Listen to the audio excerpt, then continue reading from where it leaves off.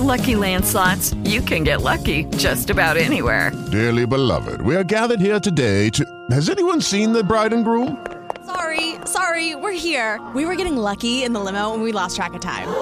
No, Lucky Land Casino, with cash prizes that add up quicker than a guest registry. In that case, I pronounce you lucky. Play for free at LuckyLandSlots.com. Daily bonuses are waiting. No purchase necessary. Void where prohibited by law. 18+. Terms and conditions apply. See website for details.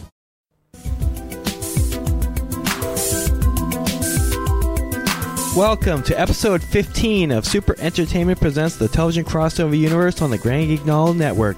Coming to you from Castle Wolfenstein, hosted by the TVCU Crew.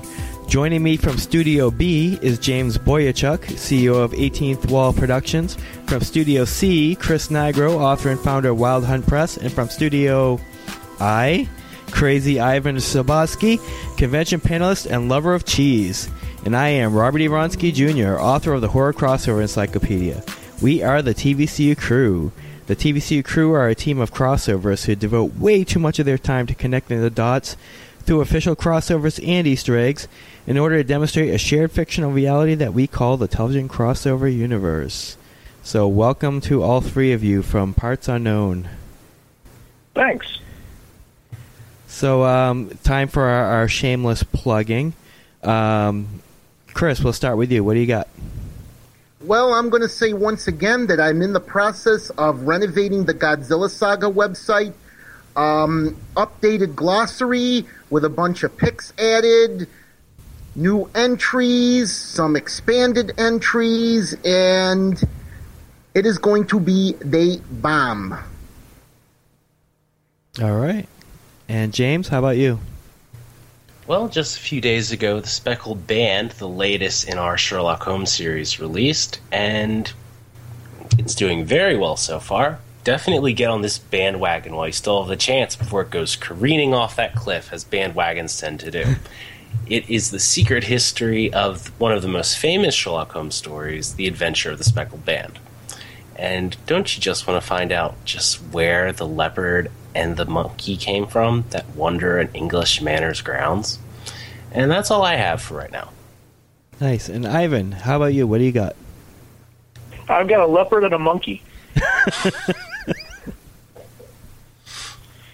Aha. And I'm not telling where they came from. They escaped from a zoo. You weren't supposed to tell. Oops. Great. Right. Well, now I've got nothing. Thanks. I can't wait to snake my way into that mystery that James is talking about in his book. I also have nothing, really. Well, I've been writing, but, nothing new to plug other than, listen to the previous 14 episodes and the same stuff. But I'm writing so that I can have more stuff to plug in the future. I did want to briefly talk about if you read some of my posts or heard our last episode, I had announced that our guest tonight would be Jess Thomas Cook, who's a filmmaker. He wasn't able to come on the show because he unexpectedly was filming, which is his job. So we wish him the best. What? A filmmaker making films? Yeah, exactly. So how rude. Putting a high-paying job over us? Yeah, exactly. He chose money over.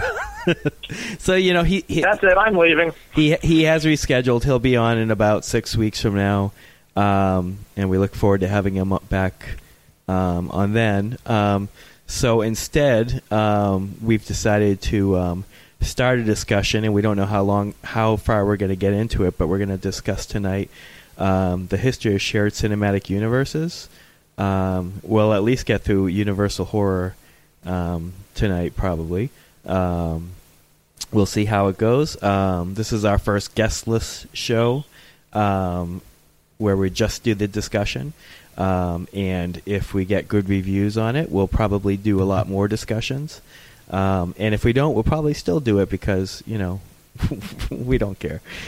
Because sometimes we just don't have a guest. Sometimes we don't have a guest and we just want to talk about crossovers. So we're going to go to commercial, and when we come back, we're going to be very in-depthly talking about Universal Horror. and we'll be right back.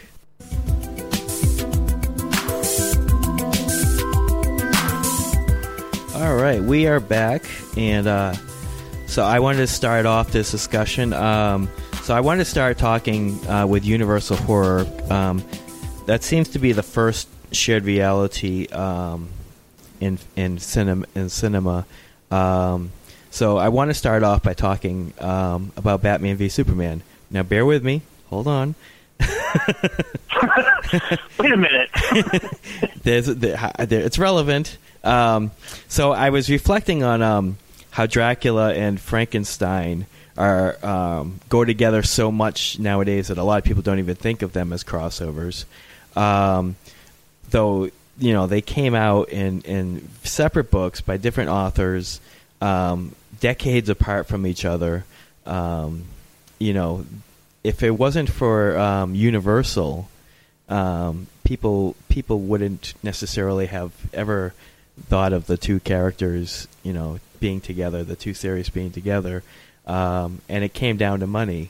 And I was thinking of that because Batman and Superman, it doesn't make sense that it took so long to get them in a movie together, when, you know, they've been, you know, most people don't even think of them as a crossover otherwise, you know, because they've been together since the 1950s.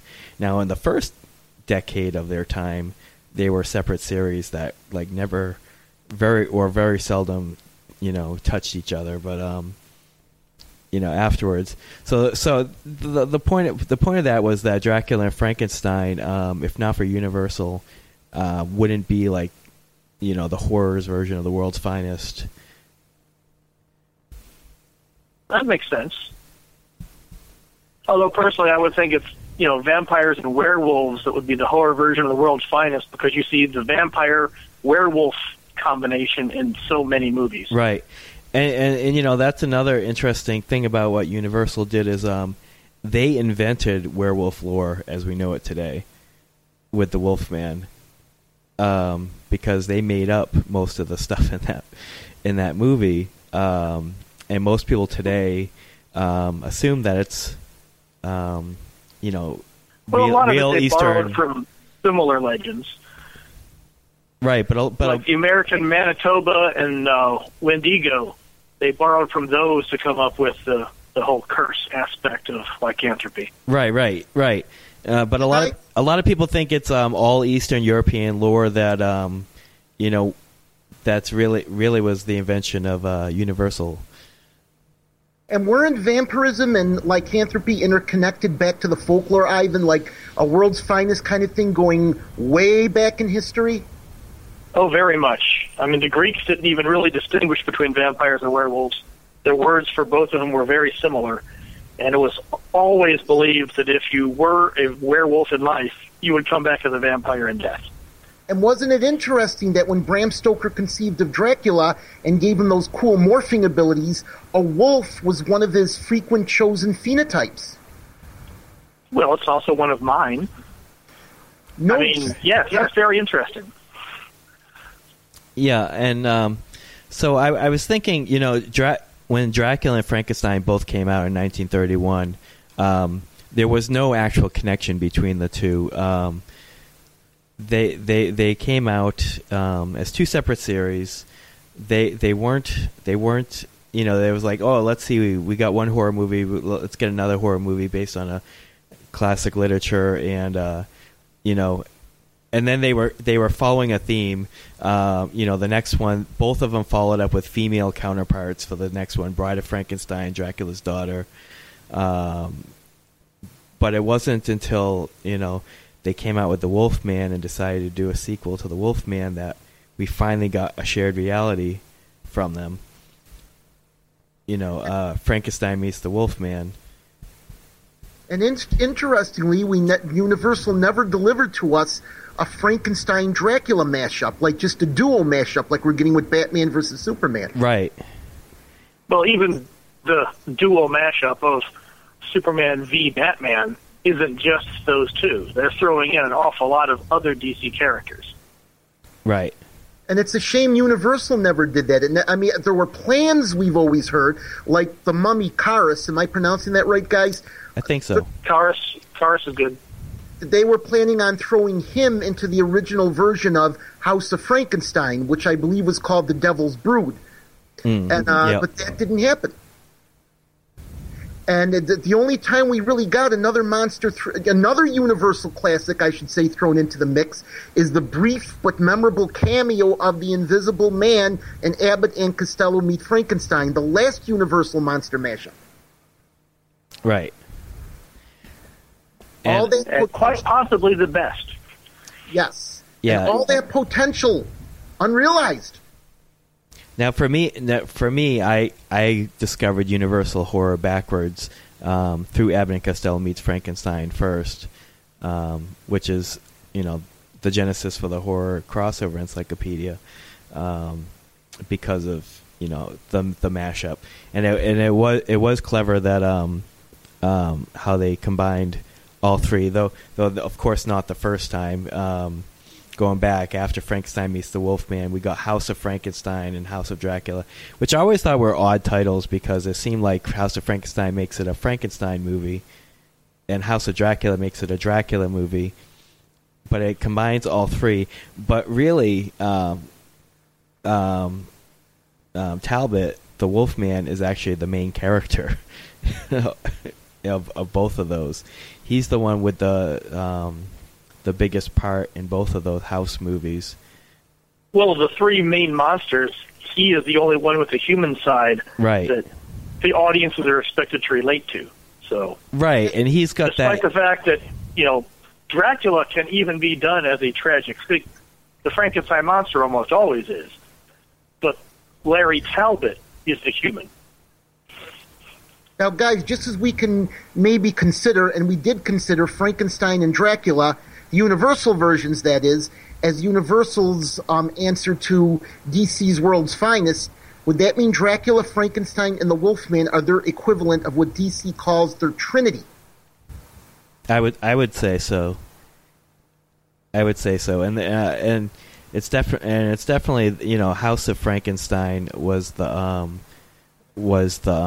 Avengers of its time. Oh yes. So maybe we can... Of course, the Avengers movies, that was done with the intent of a shared universe. Right. So it builds very differently than the way Universal happened to put their stuff together after the fact. Yeah. Marvel Cinematic Universe was the first time that they it feels like they started off with the intent. Though the first Iron Man film was...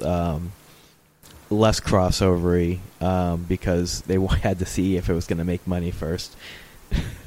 But even at the very end of it, they had the intention. They had Samuel L. Jackson pop up and mention the Avengers. Yeah.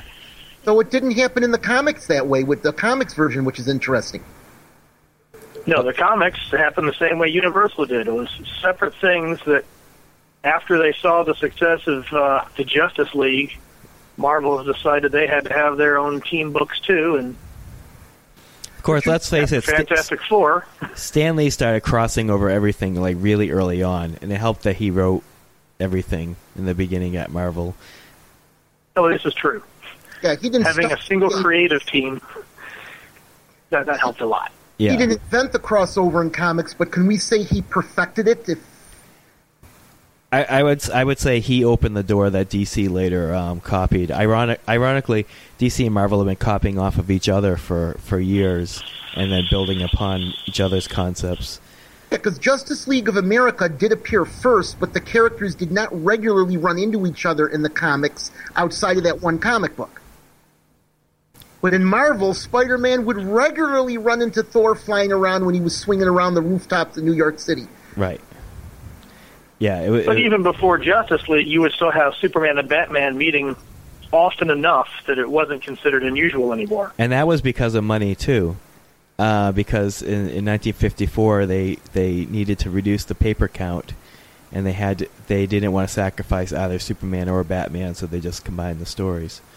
So since DC had distinctively different, or that was kind of redundant, distinct editing teams for each of the characters, it just didn't have that how do I put it, sense of crossover camaraderie that Marvel had like right from the start, or almost from the start.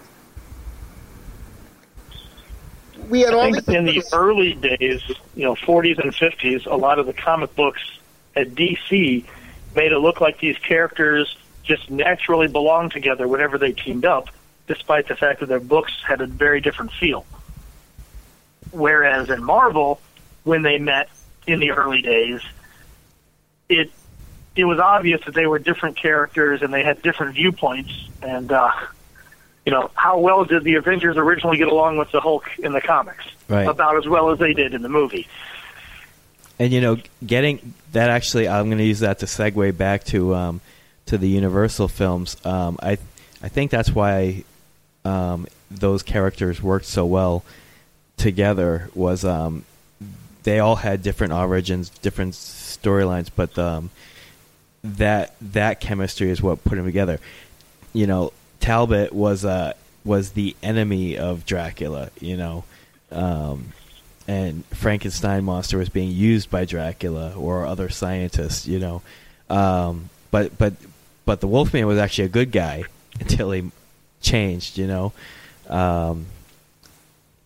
and in House of Dracula, he actually got it cured at the end, though apparently didn't take.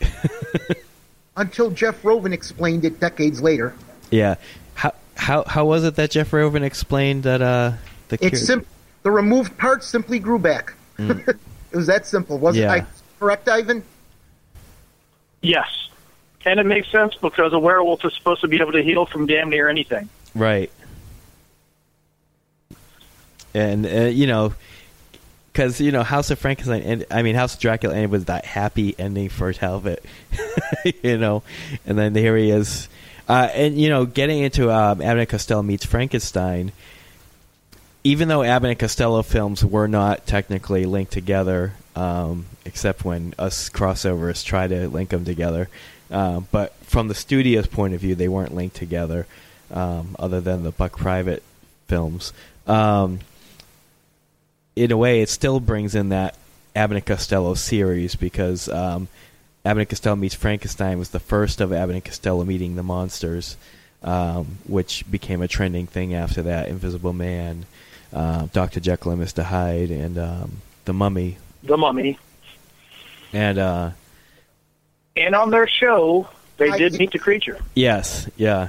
I hate to include Clarice, the cousin of Caris, but okay, there it was. Yeah, well, it was intended to be, capitalizing on the series, So it was a parody the way I saw it, rather than a direct incorporation. Right. Just like the original Mummy film is a completely not part of the same series as the rest of the Mummy films, Emotep's storyline was not the same as Caris's storyline.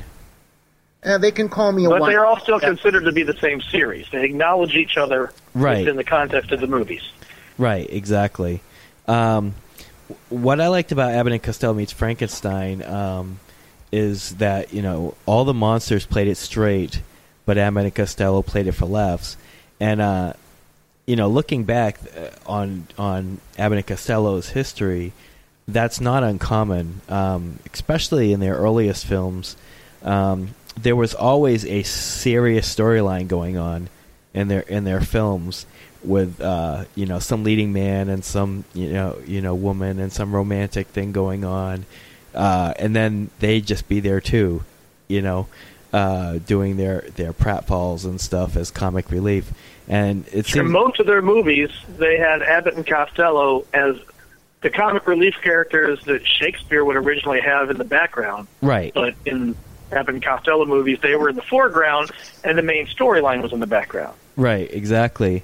So, Rob, could some of these have been considered the first cinematic genre crossovers? Well, absolutely. And I always thought Freddy versus Jason versus Jay and Silent Bob would have been a great addition in this tradition. Would have been rad. But rad. But Abbott and Costello and the monsters, it wasn't too much of a stretch from their previous films. with what they had been doing. And Abbott and Costello, meet the monsters. Technically, from the studio's point of view, they weren't all in the same universe. Did their personalities? Huh? What was that, Chris? Did I lose? You may have lost Chris. Oh, I lost him mid-sentence. Oh, no. Mid-word. That's unfortunate. Well, he was saying something about their personalities. Yeah. That's... Speaking of their personalities, that's why crossovers like to think that, like myself, like to think that all their characters were the same. Especially when you have Abbott and Costello Meets the Invisible Man was also a follow-up to the Invisible Man films, which included Abbott and Costello Meets Frankenstein. I got cut from the call. Oh, there you are. Yeah, it's a conspiracy, I know. Yeah. So we answered your question. In and out there. We answered your question that you didn't finish. Well, since I didn't finish it, what was the answer? Because I didn't hear it. So, are you eating? Are you eating something? Not me. Me? That noise was me. Oh, okay. I had my mouth in something, but it wasn't food. It was a bag. I smelled cheese. I was trying to get the cheese. Okay. So, the cameo at the end of Abbott and Costello Meets Frankenstein makes it part of the Invisible Man series. And then Abbott and Costello Meets the Invisible Man is also part of the Invisible Man series. And yet we're supposed to believe that the characters played by Abbott and Costello in those two films were not the same characters, despite the fact that they act exactly the same. And that's what leads people like myself or Dennis Power to say that they clearly have to be the same guys. And you know what else Abbott and Costello Meets Frankenstein did that the previous Trinity mashups with the monsters didn't do? We actually got the monsters together, at the same time in the same storyline, whereas in the two House of films, they weren't part of they were integrated into a single storyline, but they didn't cross over with each other so much as the other characters, if you get my meaning. That's true. They had different storylines within a larger storyline, and it was usually like the criminal or the mad scientist. In House of Frankenstein, there was that criminal with the traveling show thing, was kind of like the one who touched on everybody's story, and then in House of Dracula, it was the mad scientist and his hunchbacked assistant that was... I believe it was Dr. Nyman in House of Frankenstein. Yes, that's it. I couldn't think of his name. And Dr. Edelman, was it, in House of Dracula? Yes, yep. Mm-hmm. Yeah, and they were like the connector between like three separate stories. And one at a time. We never got the monsters together. We got Talbot defending himself from the Frankenstein monster at the end of House of Dracula, but not in lycanthrope form. I was disappointed. Yeah. Well, we had previously Frankenstein Meets the Wolfman, though. And that's the only actual battle we got. Okay, we got Dracula battling the Wolfman and Abbott and Costello Meet Frankenstein, but it was kind of, I don't know, it was always kind of a wussy battle because Dracula was not up to his full potential, in my opinion. He was running and throwing chairs, and that's about it. One of the reasons for that was Lugosi couldn't handle it physically. It was one of the reasons that he wasn't cast in the House movies was because he couldn't physically handle it. I wish they would have got a stuntman for those scenes because it would have been, once again, rad. Well, also, like Plan when 9. those movies came out, they were still considered separate franchises. Right. And nobody wants their guy to be the one to lose the fight. Right. It's one of the reasons that Freddy vs. Jason vs. Ash never made it as a movie. Because Bruce Campbell insisted that Ash had to win, and Robert Englund was like, Which I must say surprises me, because when you have a crossover between two characters from different franchises, but one is considered the good guy definitively and the other the bad guy, you would expect the good guy to win. That's what happened with King Kong versus Godzilla, if you don't mind me bringing that. No, that's fine. Yeah, Yeah, he was the good guy, so to speak, at the time, so he won, and Toho didn't complain that RKO's boy or Universal's boy won. Right, and Freddy versus Jason versus Ash, Freddy and Jason lose in every film, so I don't see why it would have made a difference. I know that Bruce likes to talk about this as something where he said, okay, I don't even see how this is a real fight. Ash blows away Freddy, Ash blows away Jason. And he says that was, I don't think he wanted to do it. Yeah. Yeah. I don't think that he was interested at that time in his life in doing more Ash. And so he probably made some demands that he knew the studios wouldn't agree to. But now that he's doing Ash again, what do you think, Ivan, are the prospects that we might finally get that Trinity combat on the big screen? On the big screen, 0. How pessimistic? Well, because they've done the reboots of the other 2 series. Yeah, the other 2 series have gone into reboots, and Ash, as the current Ash series goes, is only following Evil Dead 2. It's ignoring Army of Darkness and the first Evil Dead. And the directions they're going there are creatively something they want to continue there. Taking Ash back to the movies would take away from the TV show.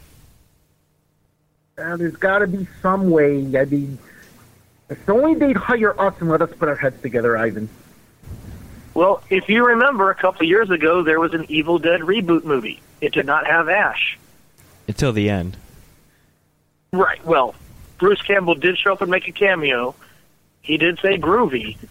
Whether or not he was canonically part of the story, I would say no. Right. It seemed like a teaser, and at that time there was talk that they would do another Ash movie, and then they would do another Maya movie, and then there would be a movie crossed over Ash with Maya. Right. Fell apart. Right. Because it seems like they made that movie very ambivalent to whether it was a sequel or a reboot. I'm still hoping... Personally, I loved it. Yeah. I'm still hoping all those fan films are popping up on YouTube, whet the appetite, of the big guys with the real money and copyright. Whetting the fans' appetite. Okay, mine, but I like to think I'm not alone. You're not alone. Yeah. We're here with you, in completely separate studios. But Freddy versus Jason for me was like the Frankenstein meets the Wolfman for like our time period, and I had really hoped that would lead to a slasher like unified universe of some sort. And there was talk of that at the time, that Robert Englund was very willing to do more Freddy versus movies. There was talk of a Freddy versus Chucky, if I remember correctly. I may be wrong. I'm sure somebody out there could tell us, but they can't call in because this show isn't live. We also got Alien versus Predator on the big screen around that time, too. That was another big... Exactly 1 year later. Mm-hmm. To the day, yeah. Of course, the difference there is that Freddy versus Jason, although it had been alluded to in the movies before, it was still a new thing when we got the movie. When we did Alien versus Predator as a movie, that had already been going on for years, over a decade, if I remember, in comic books and video games. Yeah. So it sort of became its own franchise, sort of. If you think about it. Exactly. So it was no longer franchise versus franchise. It was an AVP franchise. Right. AVP was based on the comic, based on the video game, based on the movies. Well, I still thought it interesting that they didn't seem to follow really any of the ideas that we saw in the comics. They were their own thing, pretty much, the movies. And we got 2 of them. Very much. Yeah. Right. Well, they had to count on the fact that a lot of people going to see the movies probably didn't read the comics. It's also cheaper to have a movie set in modern day instead of having an entire new science fiction setting built for it. Right. And I'd still like to see, 20th Century Fox do a triple threat with Prometheus /Alien/Predator like they did in the like Dark Horse did for them. I think that would be cool. Minimum of red tape. The red tape actually gets messy now because Prometheus is part of the Alien franchise, not part of the AVP franchise. Yet, and Ridley Scott's been very clear that he does not consider AVP to be part of the Alien series. Right. In fact, Prometheus is connected to Alien more than it is the entire franchise. Yet Dark Horse doesn't seem to exactly agree, and they even gave us an engineer against the Predator. And I think that it's easier to do things in comic books. In comic books, Marvel and DC can have their guys butt heads. You'll never see that in a movie. Right. You're never going to see Superman versus Spider-Man in a film. Not even in a cartoon. No. I will never say never because there are so many other things we're getting now that I would have thought was impossible so long ago. So I'm going to keep my fingers crossed. Actually, I agree with you, Chris, when it comes to what I haven't said about cartoons. I bet that someday we may see like a JLA Avengers cartoon, but having a live action, it's for one thing the stars that they would have, all the people they would have to pay would be astronomically expensive. Well, fair warning, Rob. If that happens within our lifetime, I'm going to publicly say to you, "I told you so." And if it happens. I'll be okay with that because I would love it. If it happens in my lifetime, I will be glad to say I was wrong. Yeah. Because, yes, that would be something impressive, incredible. I think the closest I'm ever going to see, though, was that classic episode of Saturday Night Live where Superman was having a party at his apartment and all these other characters from Marvel and DC came over.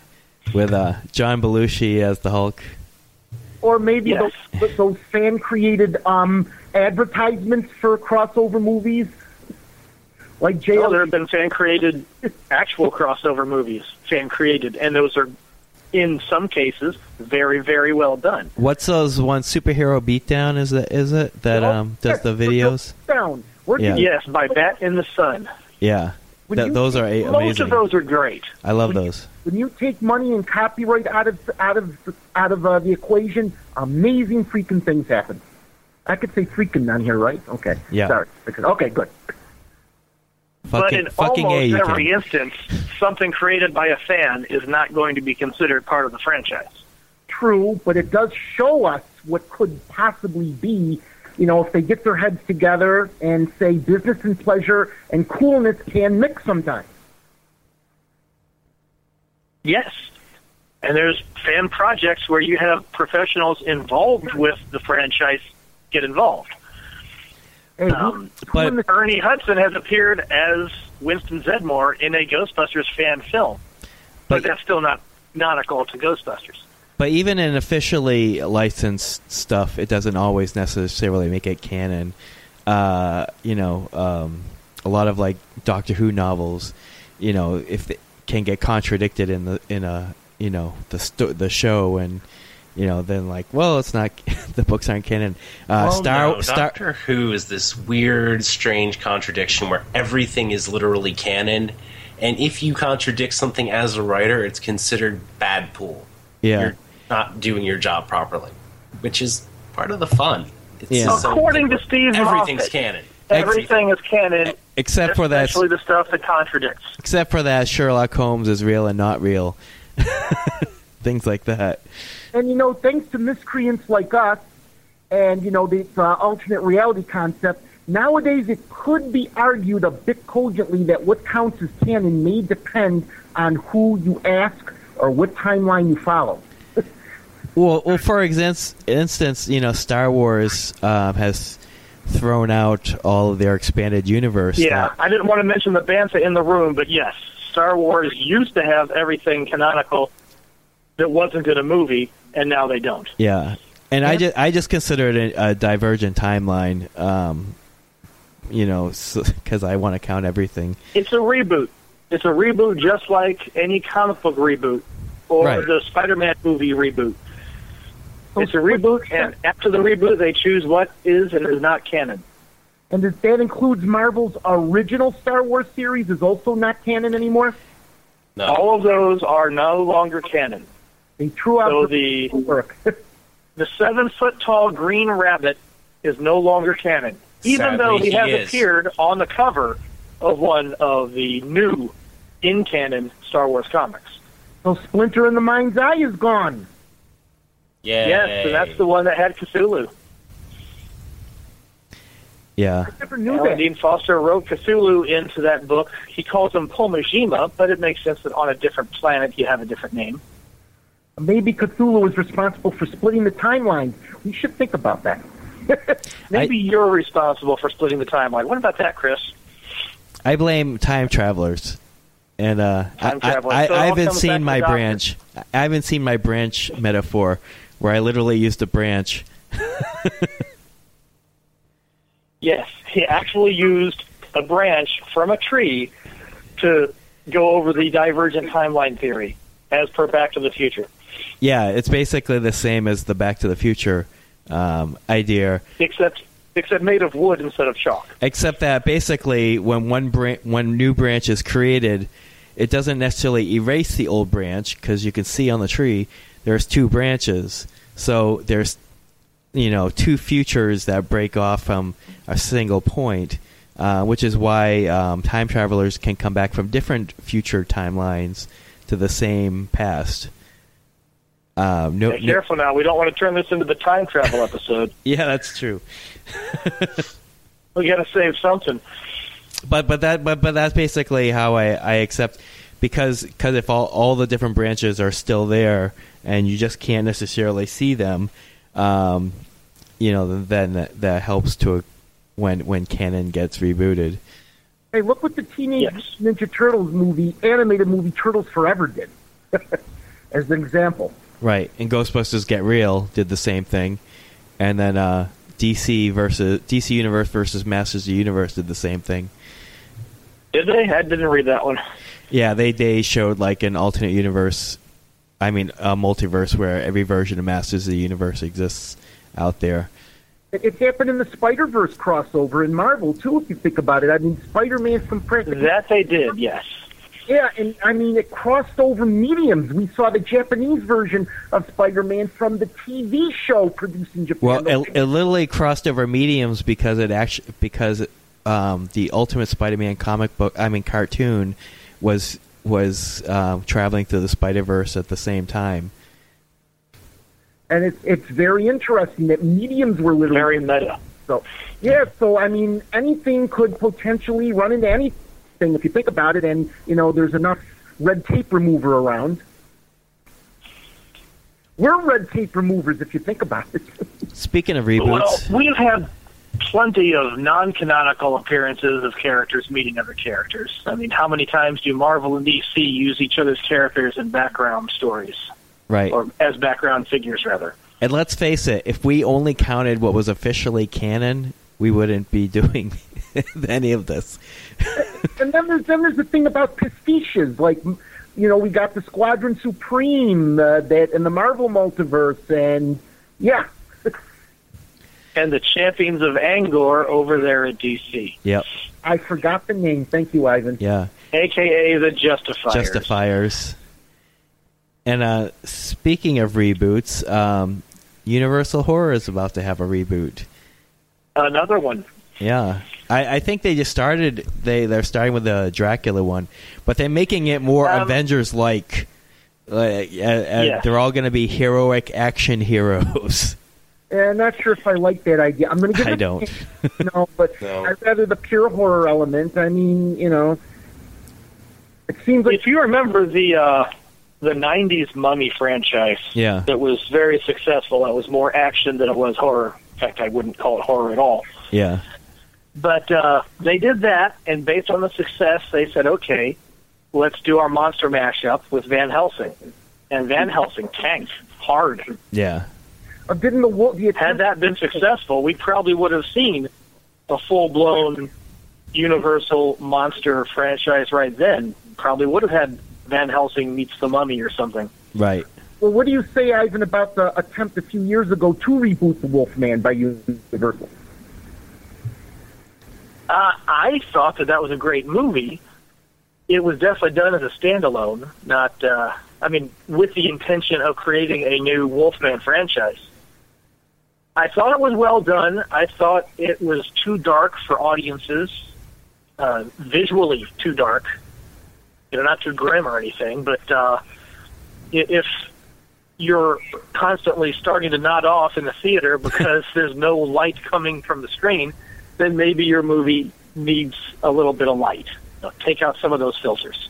And you're not talking metaphorically here. No. You're talking literally incandescently. Yes. And what about... I'm not being figurative. And what about Dracula Rising that Universal gave us? Is that supposed to be part... I heard conflicting stories from Universal according to the interviews in the online press. You say Dracula Rising. Are you talking about Dracula Untold? Oh, okay.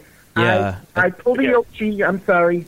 That's the Iron Man of the new Universal universe. Not necessarily. Well, that's what I had heard. When they released that one, they decided early on that one was experimental. And when it did not do well, they pretty much said that their new Mummy movie is going to be the beginning of the new series, and they would decide at a later time whether that Dracula Untold story was going to be part of the same universe or if they do yet another version of Dracula, the same way that Disney did with Spider-Man. So they covered their tracks, basically. Clever. Oh, yes. See, that's one thing they didn't want to back themselves into a corner where they couldn't get out of it. So it's considered currently as part of a different franchise that they have the option to bring in later if they want. Well, I know Brad Pitt is supposedly down for playing the titular role of the Invisible Man in Universal's reboots that's supposed to follow the Mummy. I had heard Johnny Depp wanted to play the Invisible Man. Who wouldn't want to pay the... All you have to do is the voiceover. Right, right. How much actual acting is involved. That's the easiest gig in Hollywood. Yeah, but wouldn't you have to play the role, the sequences where he's got the bandages, face and the bathrobe, and there is that. Someone's got to do that. Oh, the majority of that will be CGI, I guarantee it. Be expensive. If I was a director or producer, I'd go with, just a guy wearing a bathrobe and tape and a false nose. Oh, yeah, and those cool shades, kind of like the ones you wear, Ivan.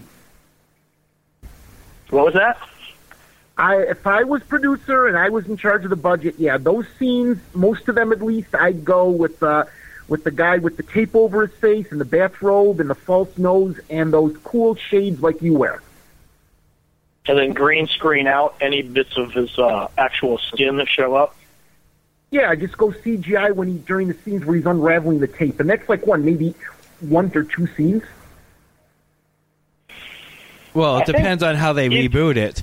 That doesn't mean they're going to do a frame by frame, No, a frame by frame remake would suck. Yeah, I'm sure they will, do a lot more. I wonder how the influence of Hollow Man will affect that reboot. Even though Hollow Man was inspired by the Invisible Man, I'm curious to see if it inspires, the direction that this goes. Well, in the two Hollow Man movies, once he went invisible, he stayed invisible. Yeah, so that was. So they're either gonna make it more violent, or they're gonna turn the Invisible Man into another action hero, an invisible agent. And Jack Griffin. Go ahead. Jack Griffin is not supposed to be a good guy. None of the monsters are supposed to be the good guy. That's why they're monsters. Right. If they were heroes, then they would be heroes. Right. And the heroes are supposed to be, the characters fighting them, like the Van Helsing or the Van Helsing clone we saw in The Mummy who was fighting Imhotep. His name I don't recall. But was he not played by the same guy who portrayed Van Helsing in Dracula? I think he was. No. He wasn't. Brendan Fraser. Wait. Brendan Fraser played the hero of the Imhotep Mummy reboot. And Hugh Jackman played Van Helsing in the fairly recent Van Helsing movie. Unfair. I was talking about the Universal version. Oh, you were talking about the yeah, the guys who fought the original. Sorry. My mistake. Yes. My apologies. I humbly accept those apologies. You owe me a cookie, though. Well, if it's done by a studio that has a certain number of people who will act in their horror movies, that's what they're going to use. Look at Hammer. But I agree. Hammer used Peter Cushing for everything and Christopher Lee for everything else. But Hammer, for some reason, never wanted to give us crossovers. As much as I love the Hammer oeuvre, I just did not like its lack of crossover. Yeah, that's true. But what I don't like about them making action heroes is they're missing the point. You can have the villain be the star. I mean, look at like the Freddy franchise, the Jason franchise.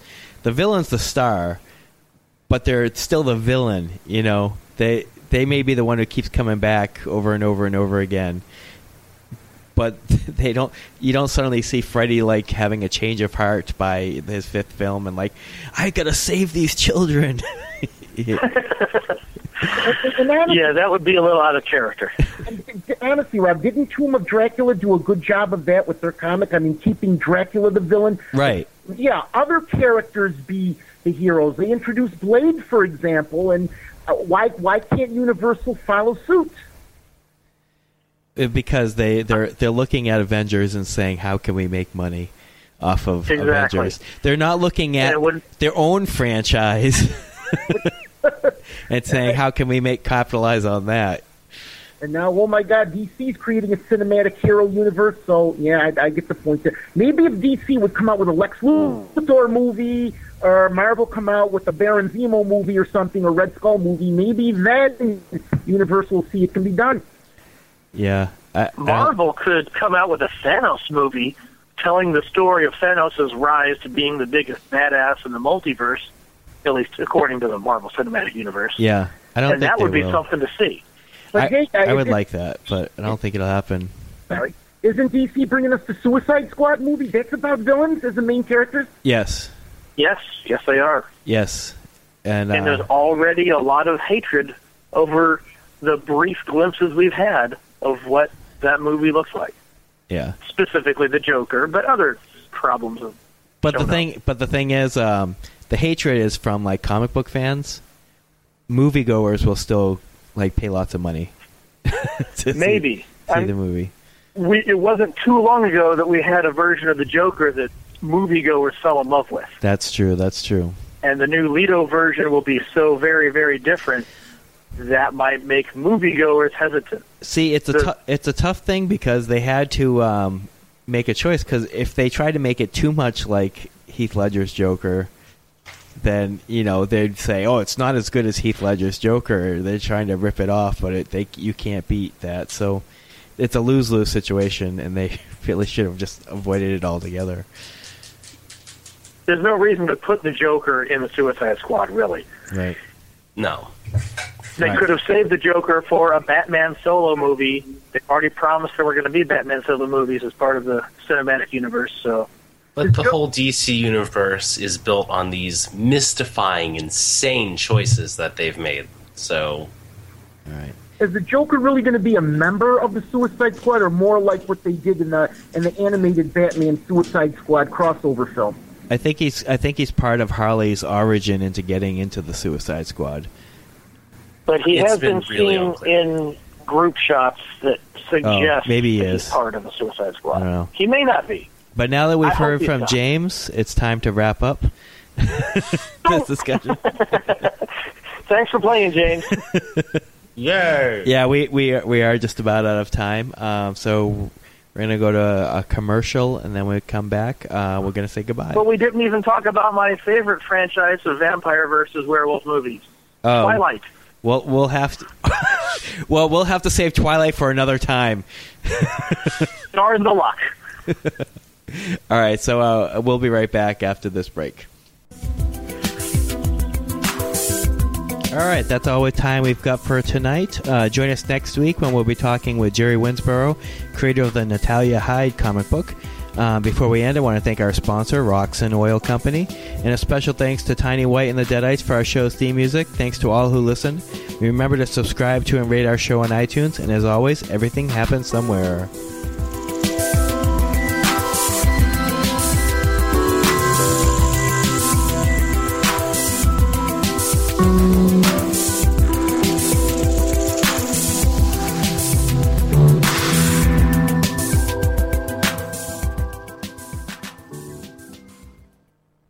Hello, it is Ryan, and we could all use an extra bright spot in our day, couldn't we? Just to make up for things like sitting in traffic, doing the dishes, counting your steps, you know, all the mundane stuff. That is why I'm such a big fan of Chumba Casino. Chumba Casino has all your favorite social casino-style games that you can play for free anytime, anywhere with daily bonuses. That should brighten your day a little.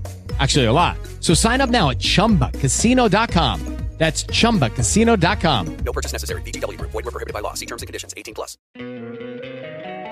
Don't you love an extra $100 in your pocket? Have a TurboTax expert file your taxes for you by March 31st to get $100 back instantly. Because no matter what moves you made last year, TurboTax makes them count. That means getting $100 back and 100% accurate taxes, only from Intuit TurboTax. Must file by 3/31. Credit only applicable to federal filing fees with TurboTax full service. Offer can be modified or terminated at any time.